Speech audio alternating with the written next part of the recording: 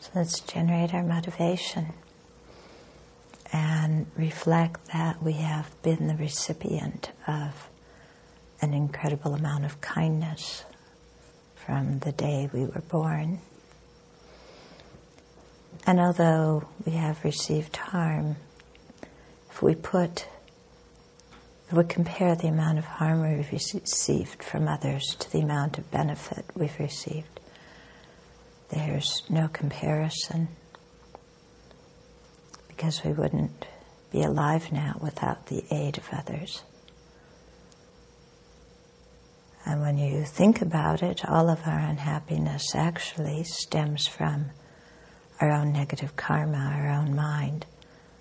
So even when other sentient beings happen to be the conditions of our unhappiness, it's not suitable to blame them for it, because the ultimate root is our own ignorance.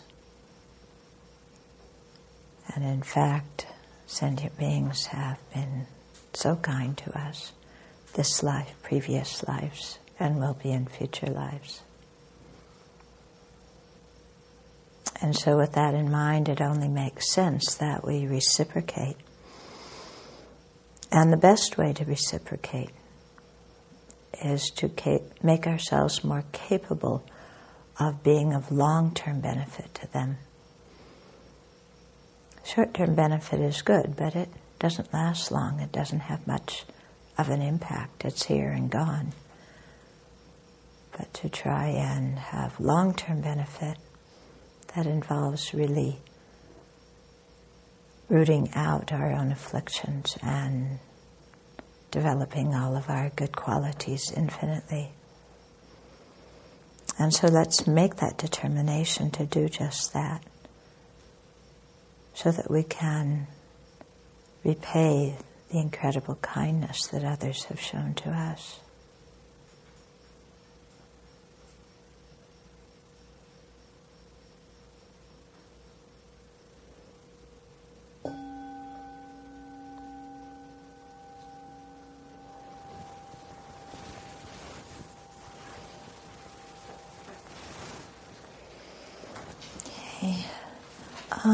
So one thing I forgot to mention this morning when I was talking about the Chenrezig practice is to encourage all of you to read the book, Cultivating a Compassionate Heart, the Yoga Method of Chenrezig, because all the explanation on how to do both the front generation and self-generation are contained in that book. And so rather than repeat everything that's in the book, I prefer to concentrate on teaching what's this text, the 108 Verses of Compassion, considering that we've been going through it for what? This is the fourth year? And we're only at verse 44. That it might be good to... What? Fifth year. Fifth year? I think we started in 2006. Exactly. Okay. So it's the fifth year. So we've gotten to verse 44. I think we'll see if we can cover some ground this year. So I'm going to restrain myself and not do a synopsis of the first 43 verses, because if I did, we probably wouldn't get beyond verse 15. Okay, and so that's why we had suggested that people listen to the tapes online of the previous years, and that you read through the text before coming here and have some preparation.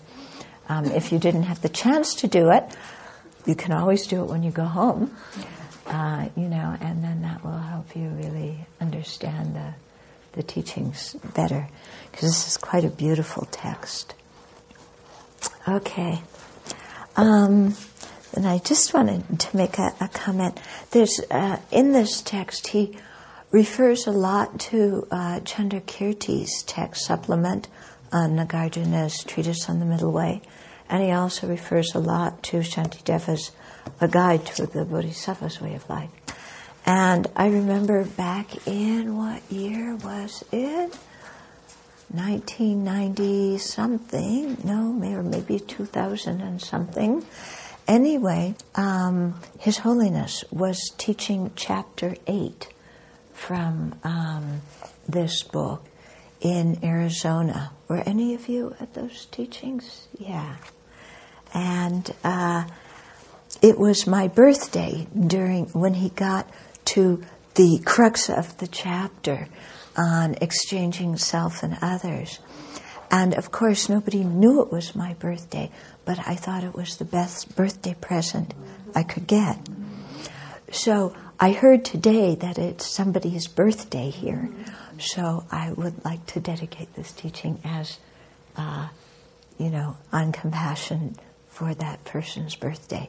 And I'm sorry it's not from His Holiness. It's only from me. Okay. But the topic is still the same topic. Okay. So we'll go over one verse instead of starting at the beginning, okay?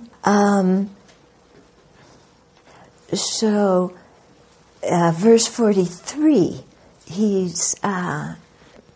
says, beings may treat you as everything from friends to foe to neutral, yet how wondrous that you constantly manage to think of each of them as you would your only child.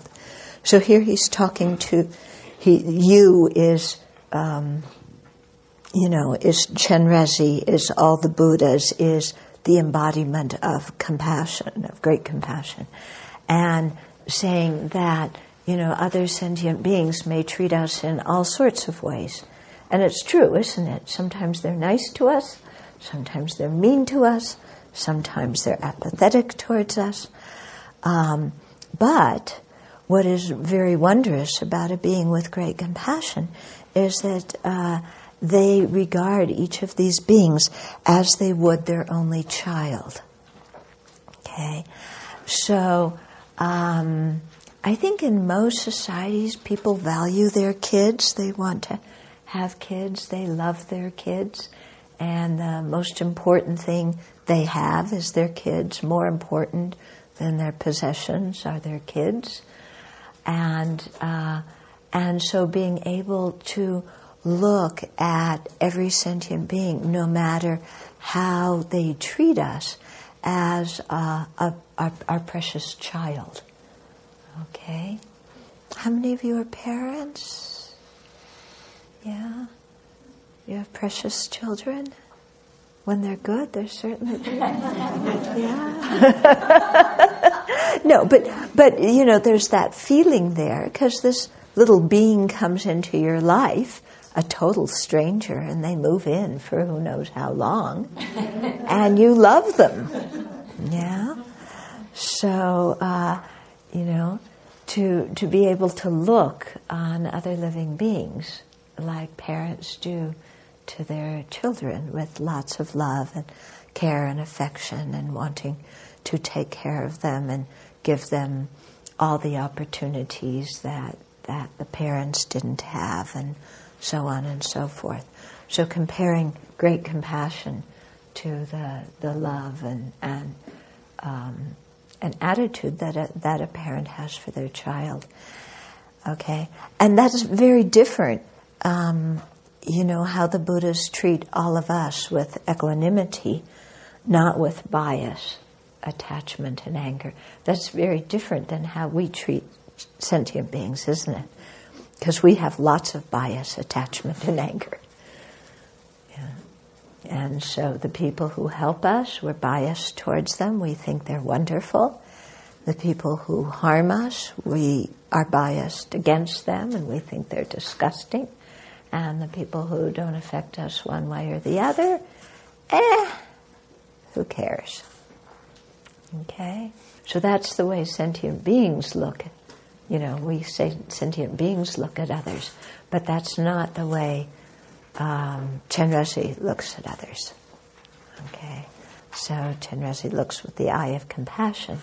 And so think about it a little bit. Do you think that you could adjust your mind so that no matter how people treated you, you could feel the wish for them to be free of suffering and to have happiness?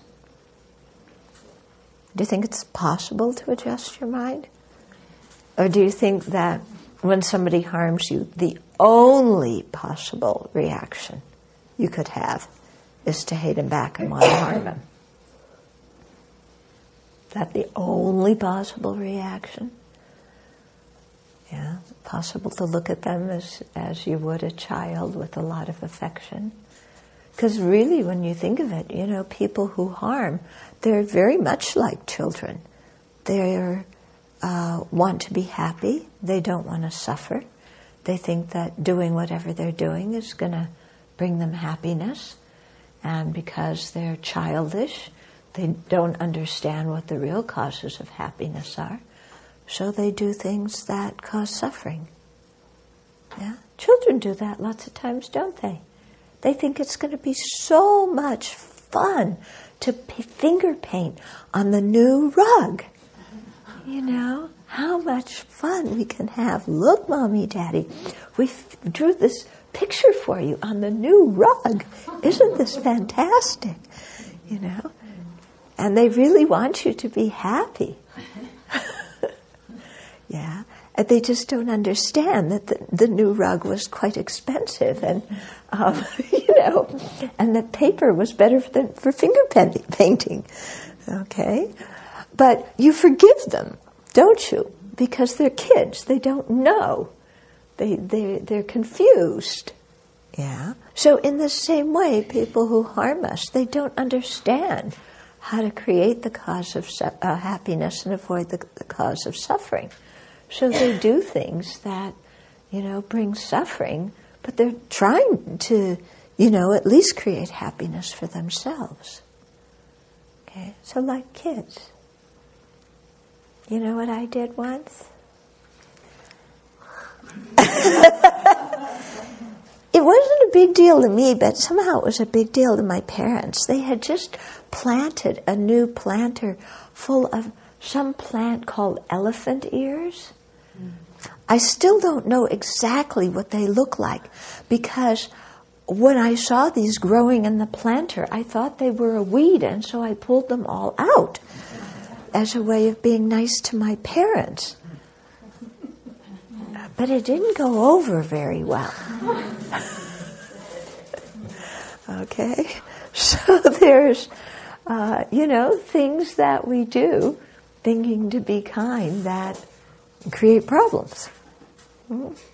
And so whether we do them intentionally or unintentionally, it's because of our own ignorance and confusion, isn't it? Yeah. So try and think about that in terms of the people that you're holding a very strong grudge against. Yeah. Think of them as you would a child who's trying to be happy, and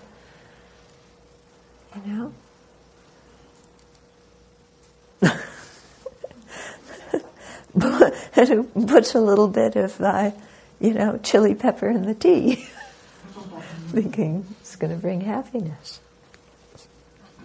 I did that one too, but not to my parents. Then verse 44, if one's aged mother went insane under the influence of spirits, who in their right mind would see her as an enemy? How amazing that your mind perceives all beings as your kind mother. Okay, so in ancient times, well, this text wasn't written in ancient times. It was written, I think, 19th, 20th century. But a lot of times, like in Tibetan, Mongolian culture, harm is, mental problems are said to be due to spirit harms. Okay, so here's the example of, your aged mother who is very weak, who has worked her whole life, tending the fields, tending the animals, taking care of the kids. And then in old age, instead of being able to relax, she has some kind of harm and she goes crazy. We might now maybe say, aged parents who have dementia or who have Alzheimer's or who, are completely forgetful or, have very severe mental problems.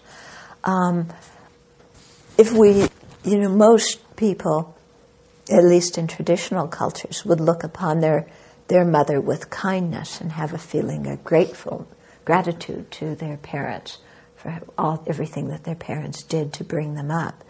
And so if your aged mother, who is weak and, then on top of that is insane, and even though she's shouting and screaming and calling out and saying all sorts of hurtful things and crazy things, you wouldn't hate her, you wouldn't see her as an enemy, because all that's in your mind is the years and years and years of kindness she gave you, and to see that she's not in her right mind. She has no idea what she's saying. She has no idea what she's doing. Yeah? And so you wouldn't hate her, you would have compassion. Yeah? You wouldn't see her as an enemy, you would see her as an object of compassion. Okay? So, in the same way, when other beings harm us, if we could see them not only as we would our children, but as we would our parents, somebody who has been kind to us for many, many previous lifetimes, and now is acting in a completely insane way under the influence of ignorance, attachment, and anger. They don't know what they're saying and doing. They're creating so much negative karma for themselves, as well as, harming others. So how can I hate them? It would be like hating and seeing as an enemy my kind mother who was afflicted by mental illness. Okay? So again, can we train ourselves to see other sentient beings in that light? So instead of just seeing what they're doing now as, they're deliberately harming me, to see it as, here's somebody who has been my kind mother in a previous life, who is crazy under the influence of the 3 poisonous attitudes and is doing something only because they're trying to be happy. Yeah. And so you might still restrain them because they're doing something harmful. You might still try and stop them. But you're going to try and stop them, for their benefit, not because you want to hurt them and retaliate or something like that. Okay? So in the same way, this is how great compassion and the great compassionate ones view others who harm them. And so to try that in our meditation, you shouldn't have too much problem thinking of people who have harmed you, because we tend to remember those things extremely well, don't we? Yeah, people who help us, we forget. People who harm us, we remember. Okay? So take one of those people who harmed you and think about them in your meditation and try and see them this way. Either as your child, who means well but is ignorant, or as your aged parent who is stricken by mental illness or Alzheimer's, and try and react with, have a compassionate attitude instead of a hateful attitude. Mm-hmm. Okay? So you can think of this in terms of people who harmed you personally. You can think of it in terms of politicians that you don't like, in terms of CEOs. You can do whatever it is that's bothering you, where you have the tendency to blame and despise. Take those people out and think of them in this way. Practice it. Okay? So this should give you something to think about in the times of silent meditation. So, referring here to all beings as our mothers, how amazing that your mind perceives all beings as your kind mother. In the way of developing bodhicitta, there's 2 ways. one is the 7-point cause and effects instruction, and the other is equalizing and exchanging self for others. So in the 7-point cause and effect instruction, okay, there it's founded on equanimity for others, and then it starts in the 7 points with seeing sentient beings as our mother, or as, to be gender neutral, as our parent, yeah, recognizing their kindness to us when they've been our parents in previous lives. That's 2. Then 3 is wanting to repay that kindness. 4 is heartwarming love. 5 is compassion. 6 is the great resolve. And 7 is, those 6 are the causes, and then the effect is number 7, the bodhicitta mind. Okay, so these are explained in depth in Geshe Jampa Tekchok's book, Transform. Yeah, I gave it the name and I can't even remember it. Transforming Adversity into Joy and Courage. Okay, it's in chapter 10 of that book. Okay, and so, they say that Lama Atisha, he's one of the great lamas who helped to bring Buddhism to Tibet in the late 10th, early 11th century, that, he would see the donkeys or the yaks, and he would go up and pet them and say, "Hello, Mom," my kind mother, because he had trained his mind very much in seeing beyond the view of this life, recognizing that we've had previous lives. We haven't always been human beings in previous lives. But whatever we were born as, when we had mothers in those lives that required mothers, our mothers were very kind to us and took care of us and taught us things. And I remember one time when we were having the retreat at Cloud Mountain, that was in the days when they still had peacocks. Remember the loud, noisy peacocks that would jump on the roof of the meditation hall and go, "Nah, nah." They really, their chirp is not chirp, it's rather an unpleasant, sound. And they always did it in the middle of meditation to make sure we weren't sleeping. But one day I was walking down and, they had put them in a little rooster cage or something.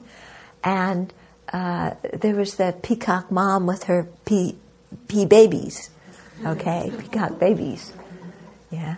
And they were so cute. And, she was sitting there, teaching them how to peck. You peck like this. You don't peck like that. You don't peck like this. You peck like this. She was teaching them how to peck. She was teaching them what to peck, so that they could get the food they needed. Yeah. And then when they had all eaten, then they all gathered together and she sat on top of them to keep them all warm. Yeah. It was probably kind of a lumpy bed, I would think, lying on top of these little, pea chicks. Yeah. They got mad at you. They poked you with their beak from underneath. But the mama peahen was just so happy. She did this, took care of her young with so much delight, So it really made me think, all these sentient beings have been my mother, and, even when we've been animals, taken care of me like that.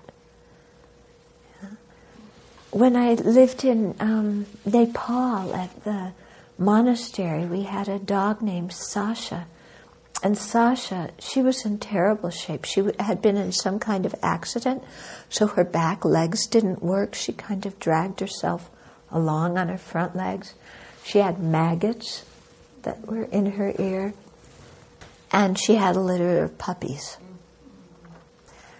And she nursed them, she took care of them, she licked them, she protected them. She was in such misery herself. But in her mind, her puppies were more important than herself.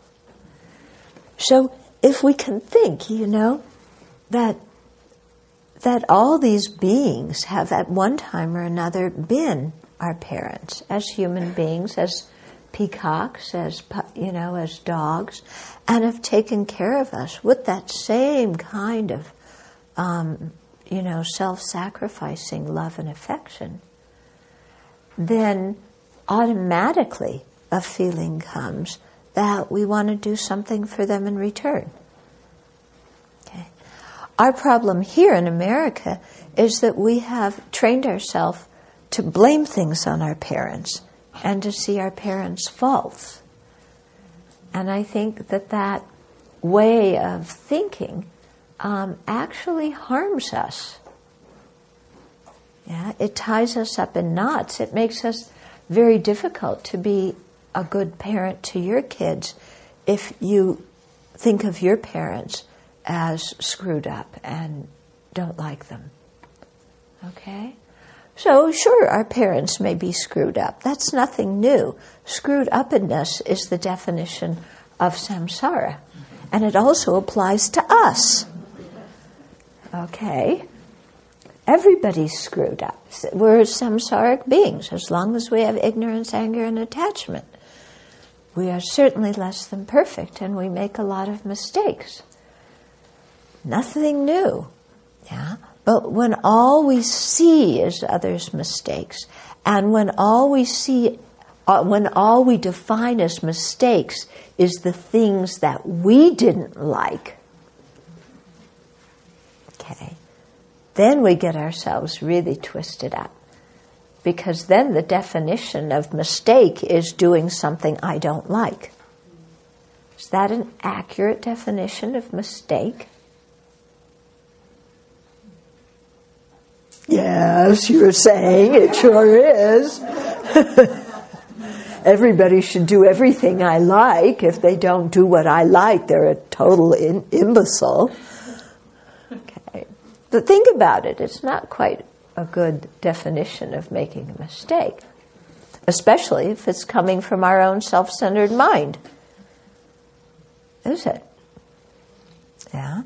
And so, if we can train ourselves to really see the kindness of our parents, okay, there was mistakes, okay, there was harms, but we're alive, and we're alive due to their kindness.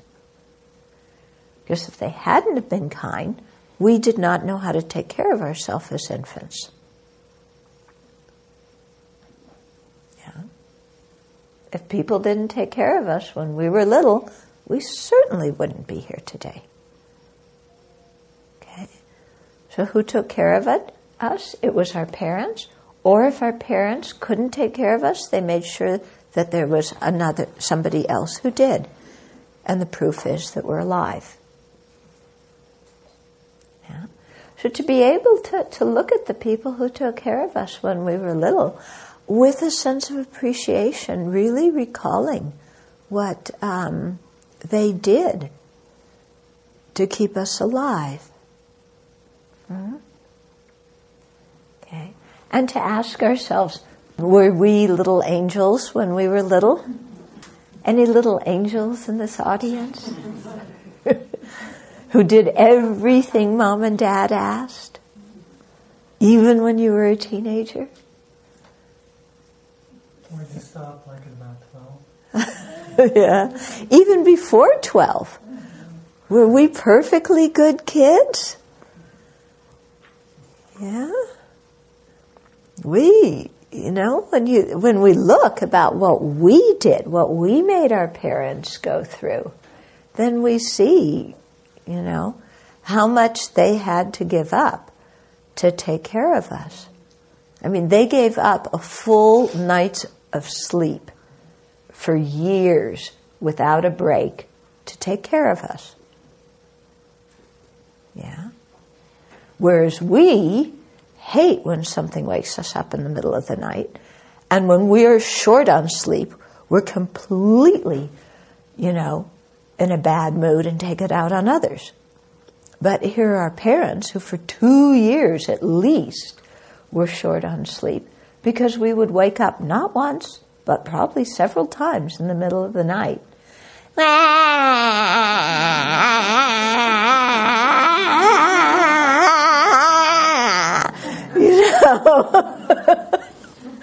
On and on and on, And they didn't throw something at us and say, "You're disturbing my sleep." They got up and took care of us and fed us. Okay? So think about it. I mean, people really went out of their way for us. And then they cleaned up after us. All the times we pooed and peed everywhere, at any time, on anything, They cleaned up all our poo and pee. They did, didn't they? Yeah? All the times we threw up when we were kids. Yeah? All our bloody noses and our bloody knees. All of our F's on spelling tests. And then how obnoxious we were as children. You hit teenage years and it's like, give me the car keys and don't tell me what time to be home. And I'm going to do whatever I want as long as you do my laundry. That's the way we act towards our parents. We think that they've suddenly become our servants and we can go out and do whatever we want. We don't owe them anything, In fact, we're gracing them with our presence at the house, and we're bowing so low as to once a month take out the garbage. But aside from that, everything around the house is our parents' responsibility. And I'll be the one who sleeps late, thank you very much. And I'll go out and stay out till whatever time of day or night and not let you know where I am, if I'm safe, You can worry all you want. I don't care. That's your problem. We were great, weren't we? We were really nice kids for our parents. So, when you think about it that way and think really what they went through, how they had to work at jobs, 1 job, 2 jobs, 3 jobs, just to earn money to feed us. Did we say thank you? No, we said, I don't like this. I want McDonald's. Don't give me string beans. Yeah. So, you really think what our parents had to put up with, the stress and the aggravation and the worry, not knowing where we were, if we were safe, what we were doing, putting up with our talking back. Yeah? And so, and they did this so that they could teach us how to, become adults that function in society. So, and if they didn't take care of us, we certainly wouldn't be able to function as adults, would we? I mean, we're barely able to now. I'm joking. But, but we really see how much our parents did for us.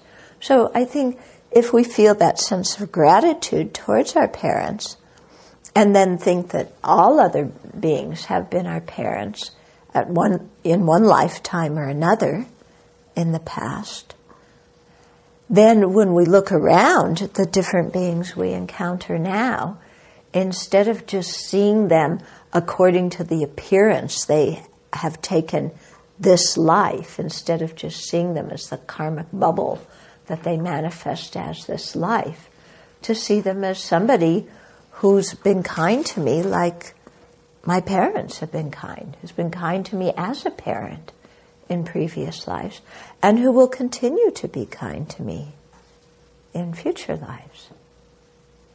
Okay?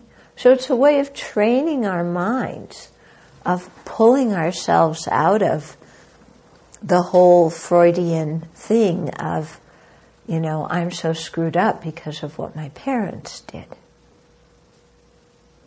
Yeah? And instead really appreciating what they did and see, gee, I'm so great, I can function because of what my parents did.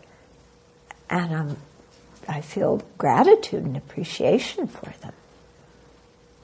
Okay? So I think this meditation is very, very important to do. Lots of people don't like it. Oh, I don't know that everybody's been my mother. You know, even if they were, they've harmed me more than they've helped me. Yeah.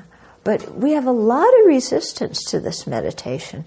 But I know for myself as one, that it was really by doing this meditation that I began to deal in a helpful way with a lot of my problems. Yeah. It was only when I changed my view towards my parents that I let go of a lot of very unproductive emotions. Okay? So I really recommend trying this meditation, not just once, but many times. You know? And when memories come of, mistakes that your parents made or harmful things they did, see them as your aged mother who was delirious, or as your young child who, is stricken by illness or confused or whatever. Okay? And do this kind of meditation for a long period of time and see what its psychological effects are on you, as well as your spirit, as well as its spiritual effects. Okay? So, then when we see the kindness of others, then it's very easy to have love, heartwarming love that sees them as lovable, wants them to be happy. It becomes much easier to have compassion that wants them to be free of suffering. Yeah. And then based on all of that, we develop the great resolve that we are going to actually help them to have happiness and help them to eliminate their suffering. So we have that very strong resolve to put into practice our love and compassion, not to just sit by sit on the seashore while somebody's drowning in the ocean, saying, oh, what a pity they're drowning, somebody else go save them.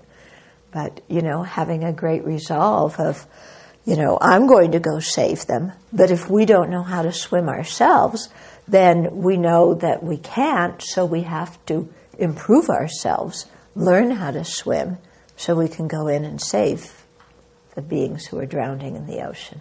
So in a similar way, as long as our own minds are under the influence of ignorance, anger, and attachment, it's going to be very difficult to lead others on the path and to really be skillful and subtle in our ways of benefiting them. And so that great resolve then leads us to generate the bodhicitta, the aspiration to become a fully enlightened Buddha for the benefit of all beings. Okay? So that's that 7-point instruction on generating bodhicitta. In brief. But meditate on it. Yeah? Okay, verse 45. The fact that the Buddhas remain in the world, teaching the path to liberation as they see fit, both day and night during the 6 times, that is your kindness, the wide eye of compassion. So here comparing compassion to an eye, and we see when we visualize Chenrezig, not only 11 heads, each with 3 eyes, 2 eyes and then the central eye, but in the palms of each hand, there's also an eye. So reaching out like this, completely wide open to sentient beings, looking at them, looking at their suffering, wanting to embrace them, wanting to lend a helping hand. Yeah. So the eye of compassion. We often have the eye of self-pity. Instead of looking out at others, we look at ourselves and, oh, poor me, poor me. Okay? So really, when you're doing the Chenrezig practice, thinking of the symbolism of the eyes, looking out at sentient beings, and looking out at sentient beings with affection, with acceptance, with compassion, and without fear. Okay? So when the Buddhas and Bodhisattvas look out at us limited beings and see us, creating the cause of misery even though we want to experience happiness. Okay? And when they see us experiencing all sorts of incredible sufferings in cyclic existence, they aren't afraid. Okay? How do we often react when we see others suffering? Sometimes it's hard to see, isn't it? Watching others suffer it makes us quite afraid, because I think it brings home to us the fact that it could be me. So lots of times, suffering, we turn away, we don't want to look at. Yeah. So when you think of how bodhisattvas and Buddhas are, they don't feel that kind of fear of looking at suffering. They're able to look at the suffering of sentient beings and be fearless, because they know that misery can be ended. Okay? They know that whatever suffering sentient beings experience, it's due to causes and conditions. And the principal cause is ignorance. And ignorance, because it misapprehends how things exist, can be eliminated. Okay? So in seeing that misery is not a given, the Buddhas and Bodhisattvas are always hopeful. They aren't terrified of suffering. Yeah. Instead, what they do is they try and help and try and eliminate it. And not just eliminate the suffering, but especially eliminate the causes of suffering. Because the thing is that once a cause of suffering has ripened or is ripening and producing its effect, it's very difficult to stop. Okay? The time to purify the karma is before it's ripened. Yeah? Because when the karma has the causes and conditions have come together and a karma is ripening, over time, there's so much momentum there, that it's hard to stop. It's like when you're going down a ski hill at a fast speed, and there's a tree right there, it's really difficult to avoid it. Yeah. So the time to avoid it is before there's so much speed and before, you're so close to it. So the time to purify the karma is in advance. Yeah. So the Buddhas are trying to help us, first of all, purify the negative karma we've created. So stop from ripening the causes of suffering. But also they're trying to help us not create those causes of suffering to start with. And we create the negative karma by means of our own afflictions. Okay? Jealousy, arrogance, laziness, revenge, all these kinds of things. Those are the mental states, the mental factors that, make us do negative actions. And so they try and teach us how to manage those mental states and then how to cut them off completely so that we stop creating the karma that brings about our own misery. So that's how they help us. And they know that it's possible to eliminate that ignorance and the afflictions and the karma. So they are full of energy to do that. They're not discouraged. They're not afraid. They're full of energy. let's go, So I see that in one of my teachers who, once he starts teaching, has a hard time stopping, because he has so much enthusiasm to help us, even though we're all like this, that you really see the force of compassion. Okay. So here it refers to the teaching the path to liberation in the 6 times. So they often talk about 3 times in the day, 3 times at night. Some of you do the 6-session Guru Yoga. It's the same idea.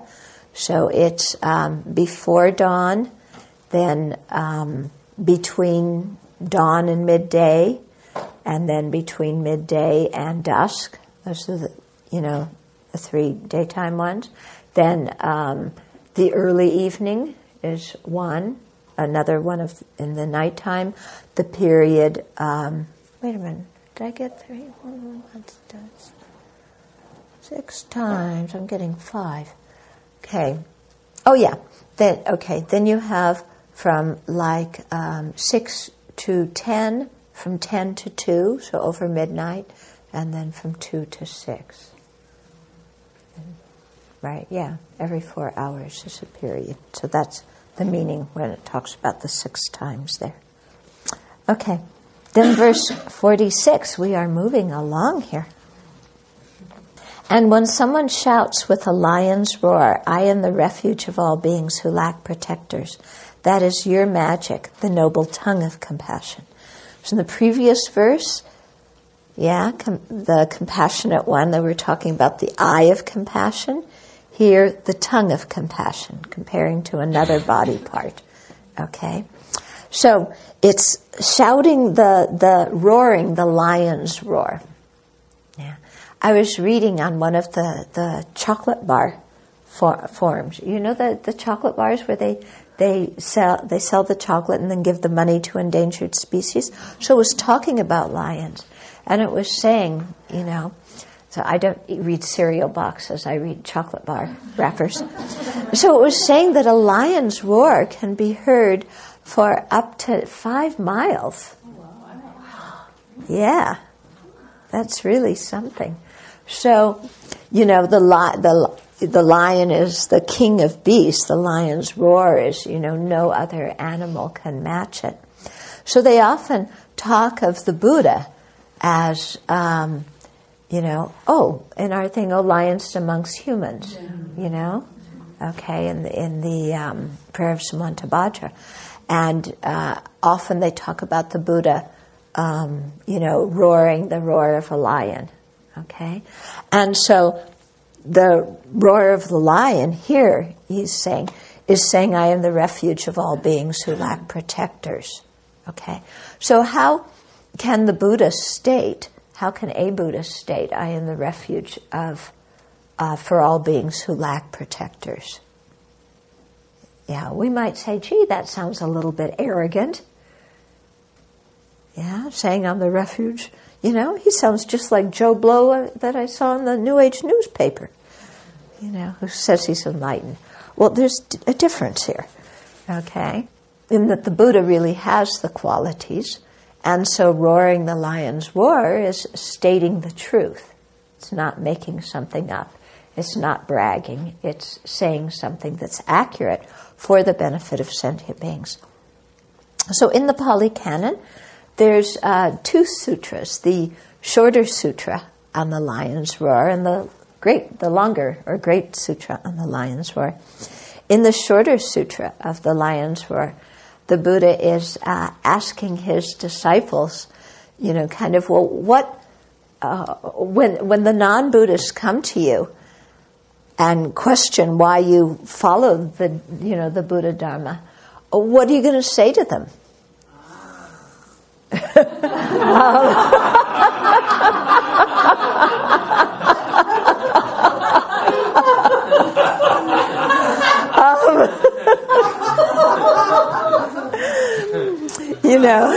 Because you can say our teacher's great, our teaching is great, our practitioners are great. But those non-Buddhist wanderers, are going to say the same thing. We have faith in our teacher, our teachings, our practitioners. Okay? And so the Buddha said, no, the lion's roar in this case, why you can say that the Buddha Dharma is great is because the Buddha correctly identified the 4 kinds of clinging. Okay? He was able to, the 4 kinds of clinging, to sense pleasure, to afflicted views, to a wrong view about what is ethical conduct and what is the path to enlightenment, and then to the view of a personal identity. Okay, so the Buddha was the one who correctly identified what these 4 wrong clingings are. Yeah, whereas the non-Buddhists often saw those 4, one or another, if not more, of those 4 clingings as something good. Ordinary people clinging to sensual pleasure, yeah, I'll sign up. I want that. We have plenty of clinging to sensual pleasure. Okay? Clinging to wrong views about what is ethical conduct and what is the path to enlightenment. Oh, lots of people have tons of wrong views about that. Okay? Clinging on to all sorts of other views, views of true existence. Yeah, we all do that. Clinging on to the view of a personal identity, a solid me that's truly existent. Yeah, we all do that. And many other faiths don't recognize these even as afflictions, as something to be abandoned. Many other faiths are founded on assertions of true existence, on assertions of there being a permanent soul or something that's really me. So here the Buddha was saying, that the identifying these 4 clingings was the way that you could say the lion's roar, of the Buddha identifying those teachings as supreme. That was the reason. In the great sutra on the lion's roar, there had been one of Buddha's disciples who had lost faith in the Buddha because he saw all these other wanderers having magical powers. And he said, Shakyamuni Buddha, Shakyamuni doesn't do any of these things. These other wanderers have all, they can read people's minds, they can tell other lives, they can, have all these psychic powers, they can pass through walls and go under the water. But, Buddha can't do any of this because the Buddha deliberately restrained himself from showing any magical powers because he didn't want people to get the wrong idea and think that having those kind of powers was an indication of enlightenment, because it's not. So this one disciple had lost faith in the Buddha and was going around town criticizing the Buddha, saying, he doesn't have any psychic powers like all these other great wanderers. What does he know? So it kind of put the Buddha in a little bit of a difficult position where he had to talk about some of the qualities of a fully enlightened one. And so this was the discourse in which he described the 10 powers of a Buddha. And there are 10 powers. I won't go into all of them now. They're talked about in both the Pali Canon and the Sanskrit Canon. 10 special powers, like being able to see past and future lives, being able to see where sentient beings will be reborn, being able to understand all the intricacies of karma, being able to know all the realms of existence plus nirvana. Yeah, knowing all the different elements and how they interrelate. So these kinds of powers. So the Buddha described those 10 powers. He also described the 4 fearlessnesses of a Buddha. That a Buddha is completely fearless in, proclaiming that he has no bias and prejudice against others. Fearless in proclaiming that he knows the end of dukkha. Dukkha meaning the suffering in samsara. Okay, so, the Buddha there went into all these descriptions of the various powers and fearlessnesses and knowledges of the Buddha. And that was his lion's roar. Okay? So why does a Buddha give a lion's roar? Kind of stating the supremacy of the Dhamma that he taught and the supremacy of the true paths and true cessations, which, are what identify somebody as an Arya. Why did he, or what made him talk about that? It was his great compassion. Okay? He didn't want sentient beings to be misled. So, with great compassion, he declared these 4 kinds of clinging. He declared the various realizations of a fully enlightened one. Okay? So, that's his lion's roar, and it was motivated by compassion for sentient beings. What happened to the disciple? I forget. I can't remember. I will try and look it up. I can't remember if he came to his senses and apologized, or if he went on with his wrong view. Because there's different stories, different times in the sutras where the Buddha tries to correct somebody's wrong view, and sometimes the person realizes it and apologizes to the Buddha, and sometimes they're so stubborn, they keep on with it even after the Buddha has given this whole sutra, a whole discourse explaining why that person's view was wrong. Some people can't see it and get very attached to their views.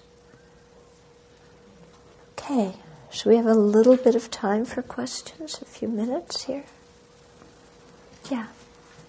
Well, I just hypothesize, but I think maybe the Buddha's lion's roar is the roar of his awareness of the way things work, and he brings. Oh yeah, completely. And yeah. When he does that, then there's a comprehension on the side of the people who aren't hearing it before, because it's a different voice than the normal voice. Yeah. Okay, so a lion's roar is a different voice than the normal voice. So it wakes people up to the truth of what the Buddha is saying, whereas before maybe they just disregarded it. I think it's because the Buddha comes from the wisdom mind. Yeah. And it's cultivating the wisdom mind that makes bodhicitta work effectively. Yeah. Yeah. Those 4 clingings, what are the afflicted views? Is that like clay shoes No, or views? in views. In the 6th, sometimes we talk about 6 root delusions. 2 of them are pinpointed specifically. 2 of them are 2 of the 4 clingings, and in the clinging to personal identity is one of the afflicted views, and clinging to wrong ethical conduct and the wrong path is another one, and then the others are lumped together in the other clinging of views. Any other questions or comments? Okay. So sit quietly for a minute or 2 and we'll dedicate. Try and remember the points from this talk so that when you have silent meditation, you can go over them. And also, even if it's not a period of silent meditation, even you're walking around or just sitting looking at the beauty, try and think of the different things that you've heard and think about them in terms of your life, and so that you really understand them and they have an effect on your mind.